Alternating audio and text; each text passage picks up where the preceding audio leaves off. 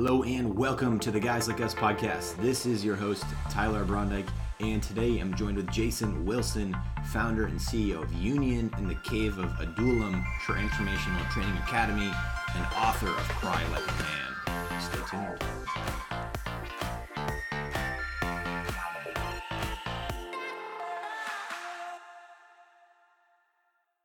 Welcome back, everyone, to the Guys Like Us podcast. This is your host, Tyler Brondike, and thank you for tuning in today. It's a pleasure having you join the Guys Like Us podcast if you're a first-time listener. And if you've tuned in before, thanks for your continued support. Great to have you back on the show. Today's conversation is with Jason Wilson, founder and CEO of Union in the Cave of Adullam Transformational Training Academy, and now the author of his latest book, Cry Like a Man, Fighting for Freedom from Emotional Incarceration.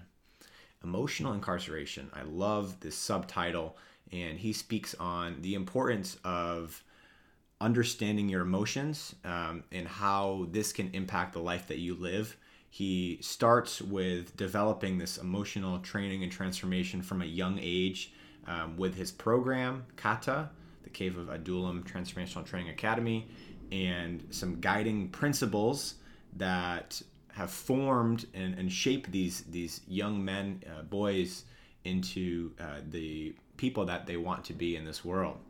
He includes biblical principles that are the root of his program and explains a bit more about masculinity, a topic that is being questioned as a whole in today's context, but is something that he believes is incredibly useful to think about in a different way. That not that masculinity is bad, but that it's good when it's nurtured in an appropriate way.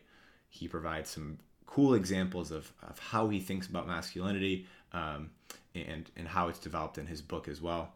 He shares more of his early life, the challenges, but also the blessings that he had when he was a boy and as he developed into who he is today, and then share some advice for listeners, in particular some fathers or aspiring fathers through his wisdom. So stay tuned, and let's turn on over to my conversation with Jason.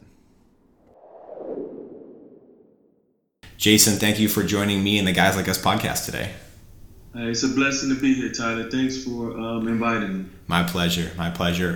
First off, exciting news. Congratulations on your latest book, Cry Like a Man, Fighting for Freedom from Emotional Incarceration.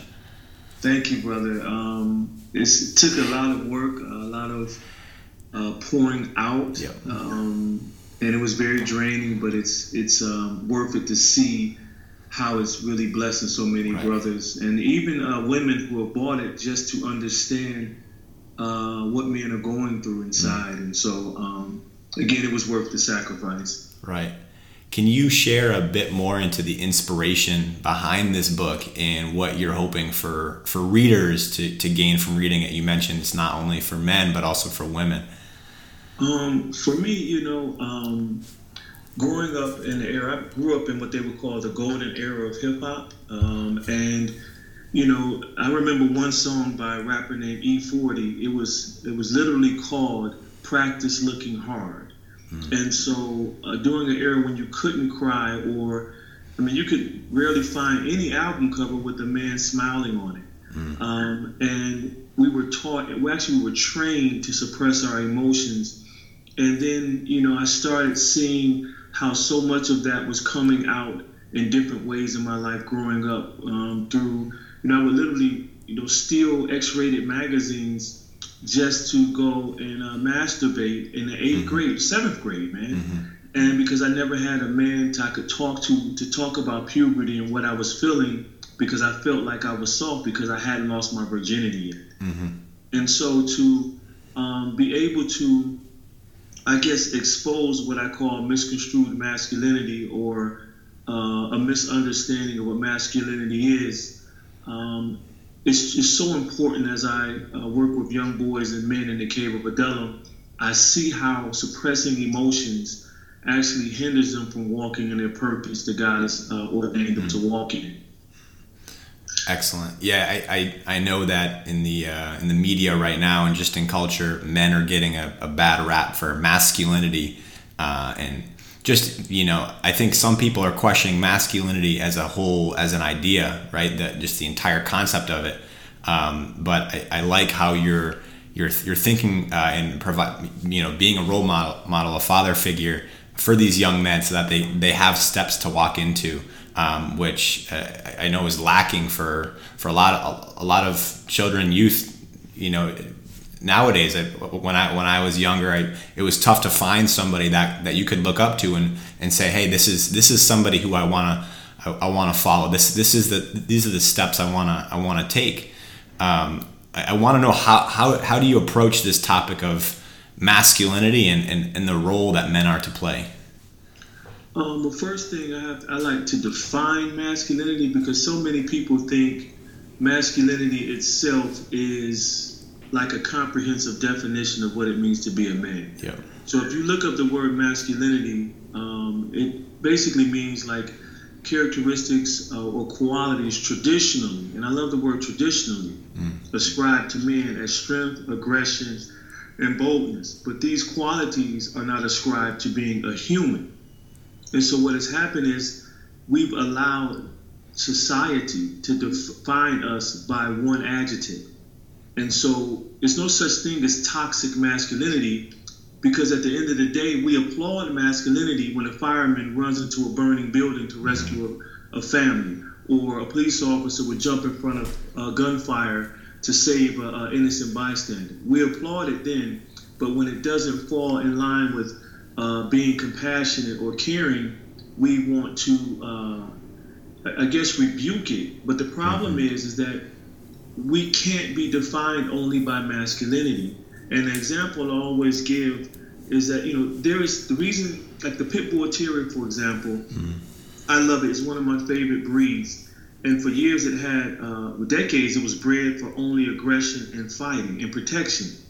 And as we saw over the years, when this dog could only operate in those attributes, it became very unstable and volatile. But as we see now, due to like many of these rescue initiatives, that the Pit Bull Terrier is actually a loving, compassionate companion. And so really there's no such thing as toxic masculinity.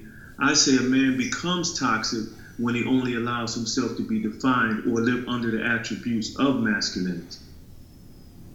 Yes, absolutely. So how do you, I guess, nurture or guide, especially through the years of experience at Kata, and the emotional training that you've been doing? I know is one area of focus in particular of guiding and nurturing this, to not only define somebody by one attribute of maybe strength, but look at the comprehensive nature of what's important. Yeah. The word I constantly say when I'm speaking is to be a comprehensive man, and that's a man who cannot be defined by one adjective, but lives freely from his heart. He is, like I said, he's courageous, but he's also compassionate. He's sensitive, but he's also strong. And so many men, I know definitely me in my early, late teenage years and when my 20s, I was scared to express how I really felt from my heart because of my fear of being hurt or taken advantage of. And so what we do in Akata is we allow boys to have a safe space to convey their fears, their insecurities, but to say, I'm scared to do this exercise and not feel condemned. When you allow a man that opportunity to be human and to express those emotions, he eventually learns how to live from them. And it's not a coincidence that men, we're 3.5 times more likely to die by suicide than our women. We do not embrace releasing the emotions. And so Dr. William Frey, which I love his studies, he concluded that tears from emotional or trauma, or emotional stress or trauma, not only contain 98% water, but also contain stress hormones. And so to allow a man to be human and to be comprehensive, it frees us to become more of what the world needs, which is just balanced human beings. Or the world needs to experience the nurturing of a man. The world needs to experience the love of a man. But until until we stop allowing ourselves to be defined by just masculinity, we'll never see that happen. I mean, Tyler, when have you ever heard a woman say, "I'm a feminine woman"? You never hear that. Yeah. She's everything that she has to be at any given moment. And as Christians, we often say all things are possible through Christ who strengthens us, but we won't allow him to do all things through us as men. Right. So that ties back again. Proverbs 16:32 says, "He who rules his spirit is mightier than one that can capture a city." And the only way we can learn how to rule our spirit or our emotions is to allow them to come out and to face them and not run from them. Yes, I love how you. I think the word or the term "safe space" can sometimes, have mixed emotions or connotations. But the safe space that you're creating is not one of safety, but of courage. And it sounds like you are faced to have this exposure to work through it, not to succumb to it. Exactly. I'm real big on using words strategically. So instead of saying transparency, I say courageous transparency. Yeah. It makes it more masculine, but then you have transparency, which is more human. Got it? And so when you mix those two, a man says, "Wow, okay, so you're saying I'm still a man if I share my emotions?" Absolutely. Yeah. More importantly, you are a human, because God did not give women certain emotions and men certain emotions. Mm-hmm. When you look in the Bible, if masculinity is when you're strong, well, what about Deborah and Barak when he cowered out and didn't want to fight? Mm-hmm. She became courageous. Do you see how dangerous it is for us to allow one adjective to define who we are? Mm-hmm. And so it's just very important for me. The safe space. I like what you're saying. How it's safe in the context of you won't be condemned. You won't get laughed at if you feel like crying. You won't get laughed at for saying, "I was playing a basketball game and the guy who was playing against me basically punked me out and I got scared." Mm-hmm. You won't get condemned for that. Or a father who sees his son struggling and he starts breaking down crying on the side because he sees himself in his son. Mm-hmm. And so it's a safe space to practice being human. Mm-hmm. I want to tie in some of the spiritual components that you've been bringing up at Kata as well. And but before I get into that, you spoke a bit about some of your childhood, but I want to know how faith was part of your life when you were younger, and kind of what that journey has looked like for you. Well, Tyler, when I was younger, I never liked church. I always thought the preachers were pimps and taking advantage of people. And so literally when God was calling me, I believe at 16, actually before then, I didn't want to have anything to do with it, because I knew he was real, but I just did not like the churches. And so that journey running away, he used it to shape my faith. And so I told him one day, I said, "If you're real, you're going to have to show me, because I'm not going to believe it through a Bible that your Christians don't even follow." Mm-hmm. And so because of that, I almost lost my life through 2 near-death experiences, and both of them were prophetic. And the last time when I was talking with she's my wife now, but at the time she's my fiance, I'm working, 12, 13 hours at Coca-Cola, and I'm frustrated because I'm talented. I can do music. I was gifted. And I said, if God is real, why I'm in here? He's wasting my life away. I can't even see you and my daughter. And I said, God isn't real. The only God coming through the sky is Ra, and that was the sun god, because I was studying Egyptology. Make a long story short, I went to go unload a truck with the high-low, but this time the driver of the truck didn't lock the brakes. And when I went to go on the bed of the truck pushed out and the high-low dropped. I think it was 10 to 12 feet. And when it crashed, it gave me 2 herniated discs. Jeez. I fell off the high-low. And I looked to the sky, my man, and I just said, I'll never go against you again. Because he showed me he was real. And because of all that I'm doing today and the perilous times that we live in, he wanted to make sure that I would believe him regardless of what would happen, that I would not waver on who he is, regardless of how many people walk away from the faith. And so more so, I would say growing up, faith didn't play a role. I saw people live out what I call the church culture, but none of them really followed Christ. It was my latter years that shaped my faith and my commitment to the cross. Right. Yeah, it's funny how I think I don't want to speak words in front of for you now, but in the atmosphere that you're creating, this might be a church experience for some of these young men. Is that correct? That's a very good analogy or way to put that. Yes, because I think it was Tuesday. They thought being a Christian, you had to be passive and almost borderline cowardly. Right. And that's not attractive to men. It would.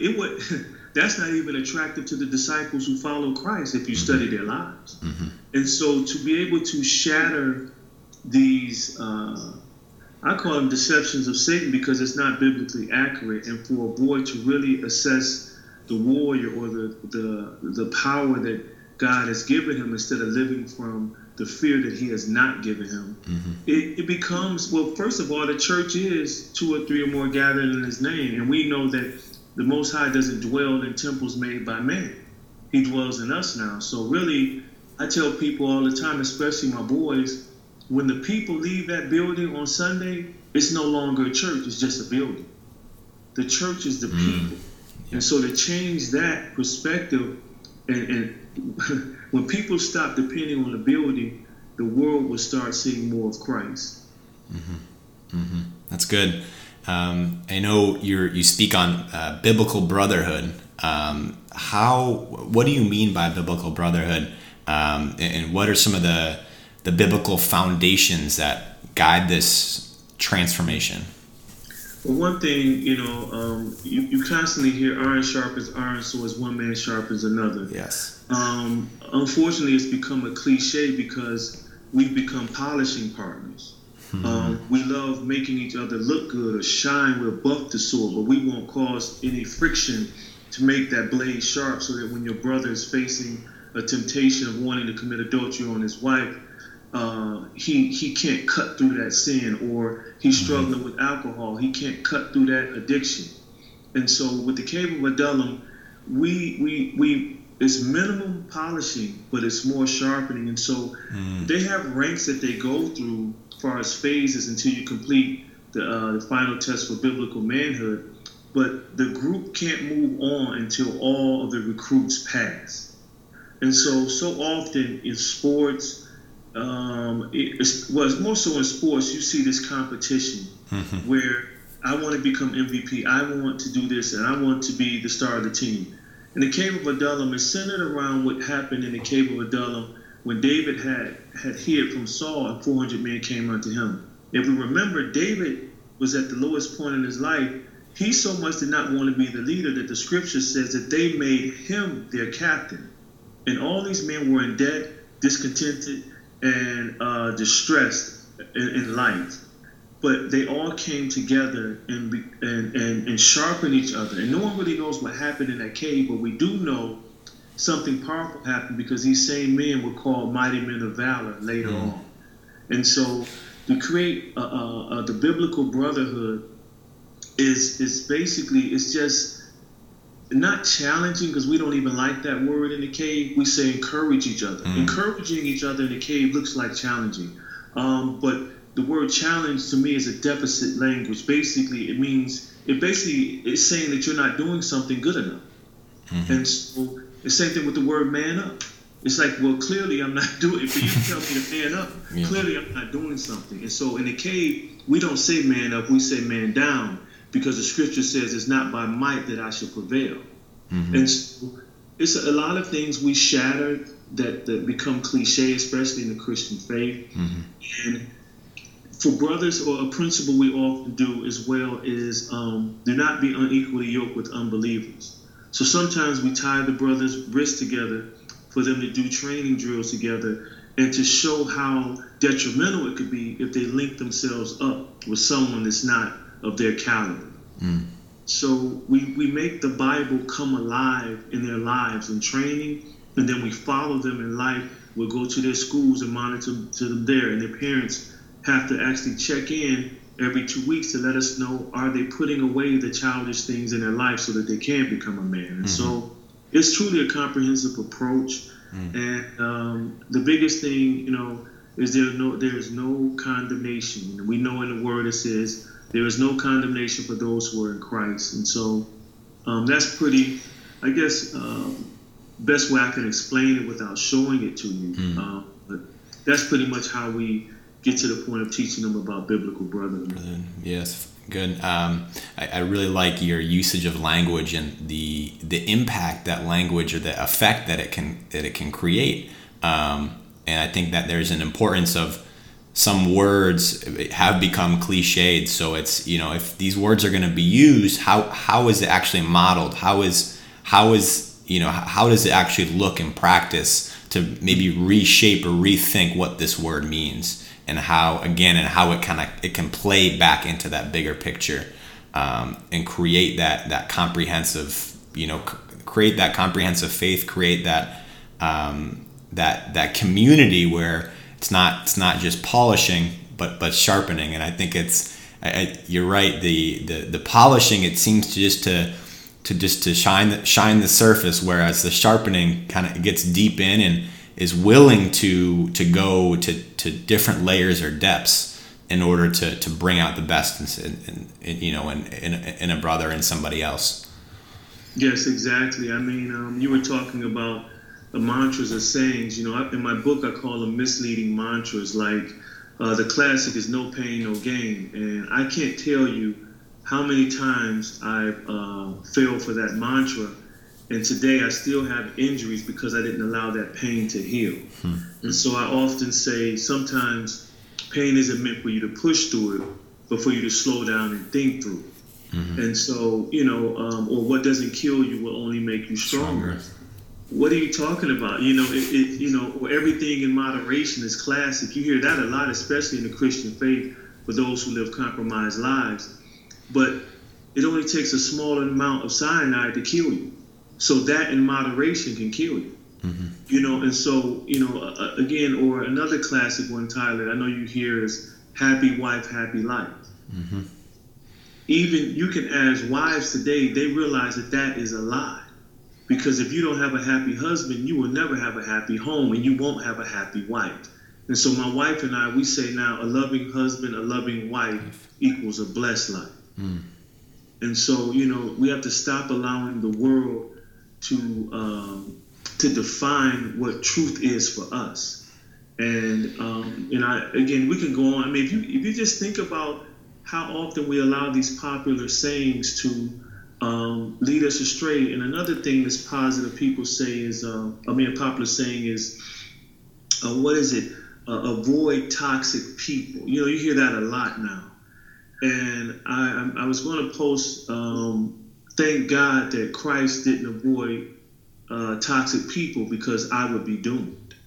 Because at the time when he drew me, I was very toxic. And so as a Christian, are you supposed to follow that mantra of avoiding toxic people? I get what you're saying. You don't want to dwell with the unbeliever, but if you're called to come, if Christ came to help the sick and we are his disciples, that's what we're supposed to do. And so again, teaching a man that it's not going to be easy. Evangelism is not easy. It's not a 3-year program that someone grows into the full knowledge of Christ. That's why Paul told Timothy, I will labor with you until Christ is formed in you. I mean, it wasn't Timothy. I think he was telling the church. I can't think of what church it was, but he says, I will labor with you until Christ is formed in you. And that's what, so if men are encouraged, so this is key, Tyler, I love this. So people think It's courageousness that makes you save someone at war or run into a burning building. It's not being courageous per se. The root of courageous is love. So it's my love for my family that'll make me die for my family. Mm-hmm. What did Christ say? There's no greater love than when a man lays his life down for his friends. Mm-hmm. It's not the laying down of his life when he's being encouraged. It's the love that he has. And so if a man can't really learn how to live from that love and always has to live from something that's fake, we truly will never experience what God has wanted us to experience in this life, because the men aren't being comprehensive. Yes, I think being rooted in love and finding, being able to develop that and know that that's a foundation. That's how your faith's gonna develop. I think it's important, and when you're looking at the results, or just the futures that are created, the potential that's being fulfilled in the boys as they become young men, or as they even develop in their childhood. What are you seeing? I guess on a spiritual, on an academic, on a emotional level, of how they're connecting to the world, how they're fulfilling this purpose and potential. Well, one of the things that always blesses me and my assistant Chris is when our recruits who come to the cave have like a 1.8 grade point average, without any academic tutoring, but just pouring into them affirmation and encouragement and teaching them more about what God desires for them. They improve their GPA. One of them most recently went from a 1.8 to a 3.0 in one card marking. To hear testimonies from parents that their sons are reading their Bibles without them having to ask them. Their sons doing community service projects and things like that. And getting rid of the notion that what is a girlfriend, because we often talk about that as well, because we start at 6 years old, but when they get like to 10 and 11, they want a girlfriend. They start liking girls. And it's always a good conversation, because they never knew why, and many men didn't. Why does the pastor or the person marrying a couple places great emphasis on, you may now kiss the bride? Because that's supposed to be the first time that you kissed her. Mm-hmm. And so many men do not know that, because we lack what's called, or if we do know it, we ignore it because we lack what's called, what we call in the cave, sexual self-control.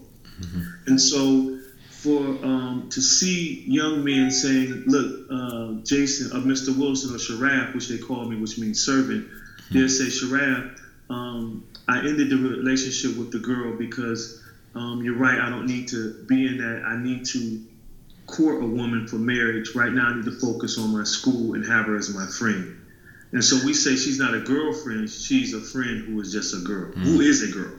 Mm-hmm. And so to see boys walk in that, you know how many women, that's why they're angry at, or they're guarded against the masculinity, just men just being masculine, because we're not balancing it out with the other attributes of being a human. And so chivalry appears to be dead, but it really isn't. Like, how many pastors do you know really model loving their wives publicly? Like, I had to talk with a couple of my pastor friends. I'm like, man, when do we hold our wives' hands in church? The world, our kids see how a lot of the hip-hop artists treat their women, but when will they see how men of the Most High mm-hmm. love our women? And so we're seeing that. We're seeing how boys are becoming more respectful, holding the doors open, not for just one woman coming through out our building, but they'll wait until every woman is out the door before they close mm-hmm. the door back. Mm-hmm. And so those are what I say. I'm so thankful that God allows me to see the fruit of our labor before I go mm-hmm. and see Him. So those are just a few things that really, what we can say, like, man, there's some truth to what's going on. And boys have been slaves to their emotions, and men too long. And like God told Cain in Genesis 4:7, before he killed Abel, he says, sin is crouching at your doorstep, but you must master it. And we haven't practiced mastering our sin or being soulish, controlling the emotions of the soul, or like David said, weaning my soul like a mother weans a child from her breast. And so when you allow men to be emotional and to not only assess those emotions, but be able to process those emotions and then decide on which ones to keep and to cast, he not only becomes more comprehensive, he's then able to walk resolutely in God's calling on his life. Mm-hmm. It's funny, or it's crazy how even opening the door, at least where I'm coming from, Boston, and really major metropolitan areas, I'm sure are similar. How door holding, just in general, is like a lost art. It's not happening anymore, and it's really interesting when I do so, and just the impact that it has on somebody's day. Say, hey, like hope you're having a good day, or just these small acts of kindness of just showing who you are, and just and obviously just really showing who God is through you, it's crazy how much that can turn somebody's day around, perhaps somebody's life around through these small encounters. But it's an opportunity too at the same time, for men, for women to step in and be and be that outlet, be the voice that's not being heard right now. Exactly. I mean, remember, Christ even said, he said, the people will not believe unless they see signs and wonders. Mm-hmm. And so when a person, I can't tell you how many times my son gets complimented or gets free things because he says yes, sir, and no, sir, or yes, ma'am, and no, ma'am. Literally, we were at the post office one day, Tyler, and he was helping me package up actually some of my books to send out. And he was like, yes, ma'am, no, ma'am, to the lady who was helping us. Mm-hmm. And she had stopped. She says, boy, you're going to make me cook you dinner. And we started laughing. And I tell that story all the time, especially young boys.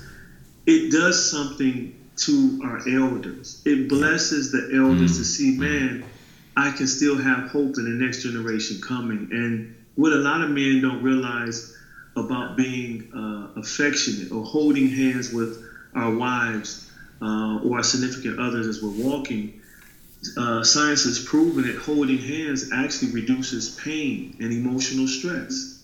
And so to your point, again, it's not only good for others to see, but it helps us. Mm-hmm. We can tap into being just comprehensive in nature, mm-hmm. And so and that's just my, I'm thankful because my journey to freedom from emotional incarceration, it has shown me the power of being transparent. Mm-hmm. I have nothing to hide anymore.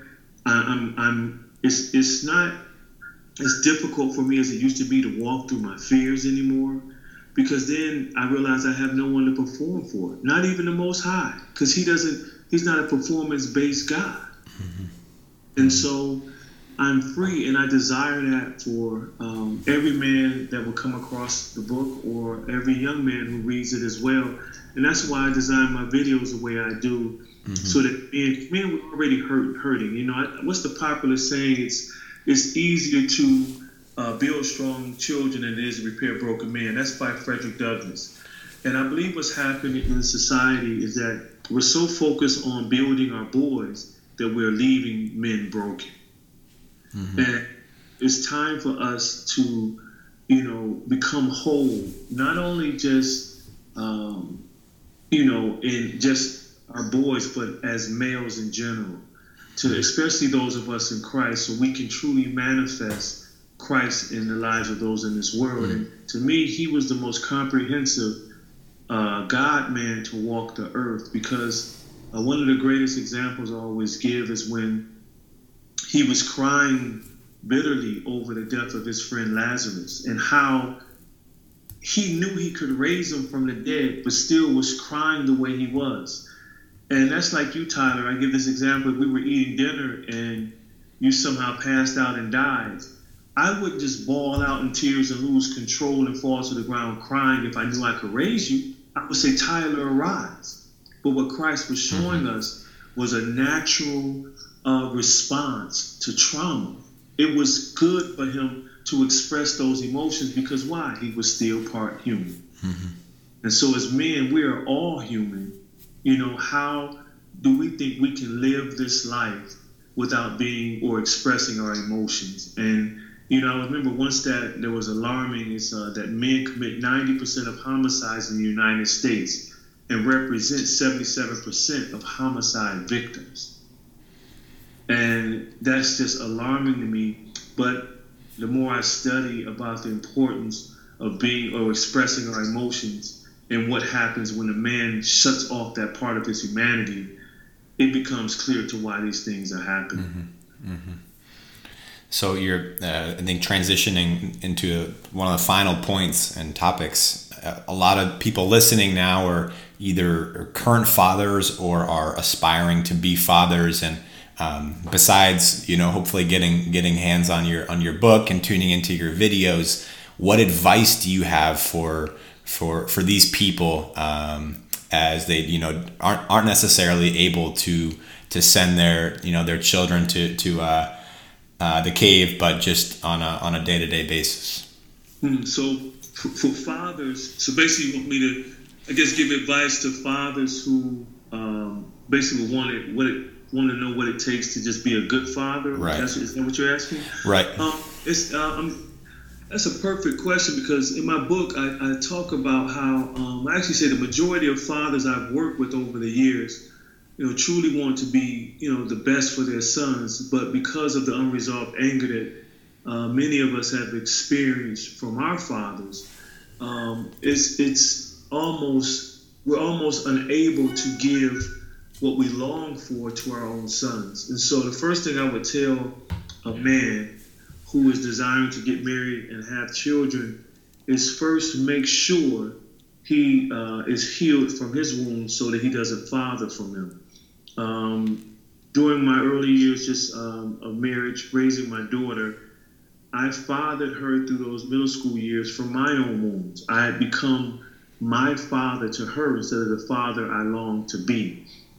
And it wasn't until the Holy Spirit showed me this through a devotional study I was doing, did I catch her. She was going to school, Tyler, and I ran in her room. I dropped to my knees and started crying. And she's like, "What's wrong, Dad?" And I said, "Alexis, I'm so sorry for the way I've treated you during your middle school years. I was just an overprotective, disciplinary type father." And she was like, "Well, Dad, you were just trying to protect me." I said, "No, my daughter," I said, "I was hurting you." And I was. I would find, especially if we're religious, if our children aren't doing something that literally isn't written in the Bible, we'll condemn them like God couldn't speak through them. And he convicted me with Samson's parents because they didn't want him to go to Philistine because they wanted him to marry an Israelite. But the word says clearly that was a part of the Most High's plan. So often we allow our desires to get in the way of God's will. So number one, of course, is to seek healing and from the wounds that you've experienced so you don't father from them. And two, make sure that you are loving yourself, because the Bible says a husband should love our wives as our own bodies. And what's happening is we are doing that because when we mistreat our own bodies, we're mistreating our wives. And unfortunately, the majority of men, the mass majority of men I speak to, don't love themselves. And we have to learn to look in the mirror, to not only look at our faults, but to look at all of the attributes or the qualities that God has given us that are a blessing.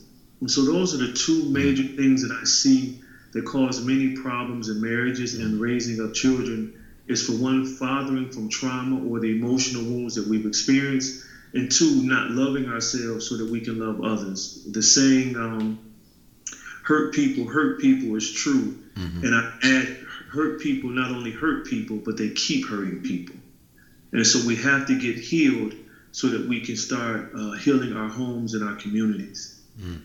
So seek healing, and to love yourself. Yeah, it's major. If you don't love yourself, you can't love anyone. I'm telling you, I know that because I lived it, man. I couldn't tell you, Tyler, how many times I laid on the couch just angry, and my wife is trying to go out and have fun, and I'm just mad, like grouchy. I didn't know what was going on, but what was going on was that I hated myself. I hated who I was because the man that I desired to be in my life, my father, the words and the pronouncements, the way he would curse at me and just embarrass me in front of others, started to affect me when I became a father. And it wasn't until I got healed from that father wound. And then here, let me say this last one is also, do not run from adversity. Because as men, what does the Most High use to shape us? Like David said, he says, before I was afflicted, I went astray, but now I keep your word.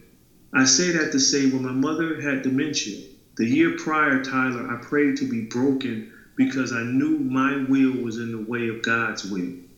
And he used me caring for my mother and loving her for 6 years to shape the man that I am now, but clearly for the message that he wants to be heard to the masses of men today. And so, of course, seek healing, love yourself, and never run from adversity. But do like Brother James say, consider it joy when you face tests and trials of many kind. Right. There's a good verse in Hebrews 12:15. It says, see to it that no one falls short of the grace of God, and that no bitter root grows up to cause trouble and defile many. And I think it's important we can fall into this place of anger, of frustration, when we're out of touch with some of these points that you're mentioning, and it can just lead us for farther away, and not bring us to where we're called into His will. So yeah, that's really good. And another thing I want to mention before we close is a lot of men ask me, how do you cry in front of your wife? It's like they desire it so much, but because of, again, the world's definition of what it is to be a man, they don't. And I tell them the best place to start is alone, but cry. I started in my car. And then, eventually when I had a pastor of mine give me permission to cry. And then that was the first time I cried in front of men. But for men to get free, it's just about practicing it. Practice letting those emotions out, whether you're alone or you're in your closet or with a counselor. And once you get to that place, you start finding freedom and that you really don't care how a person thinks about you. And then when you find out that your wife truly wants to be that type of mate for you, you'll find the blessing in why it's written that he who finds a wife obtains favor from the Lord. And so I encourage men to, hey man, you're human. Express those emotions and you'll be shocked how much that draws your wife closer to you. That's great advice. Thank you for your time today, Jason. It's been a pleasure having you on the Guys Like Us podcast. And to conclude, just where people can find your book and find more about you and the work that you're doing. Okay, yes. My book can be found pretty much anywhere books are sold, but I would ask for everyone to purchase it on Amazon because, as you know, that's what seemingly everyone goes to buy books. And please leave a review because reviews definitely increase book sales. And I really want this message to reach the masses. And on social media, my handle or my name is Mr. Jason O. Wilson. That's M.R. Jason, Jason, O.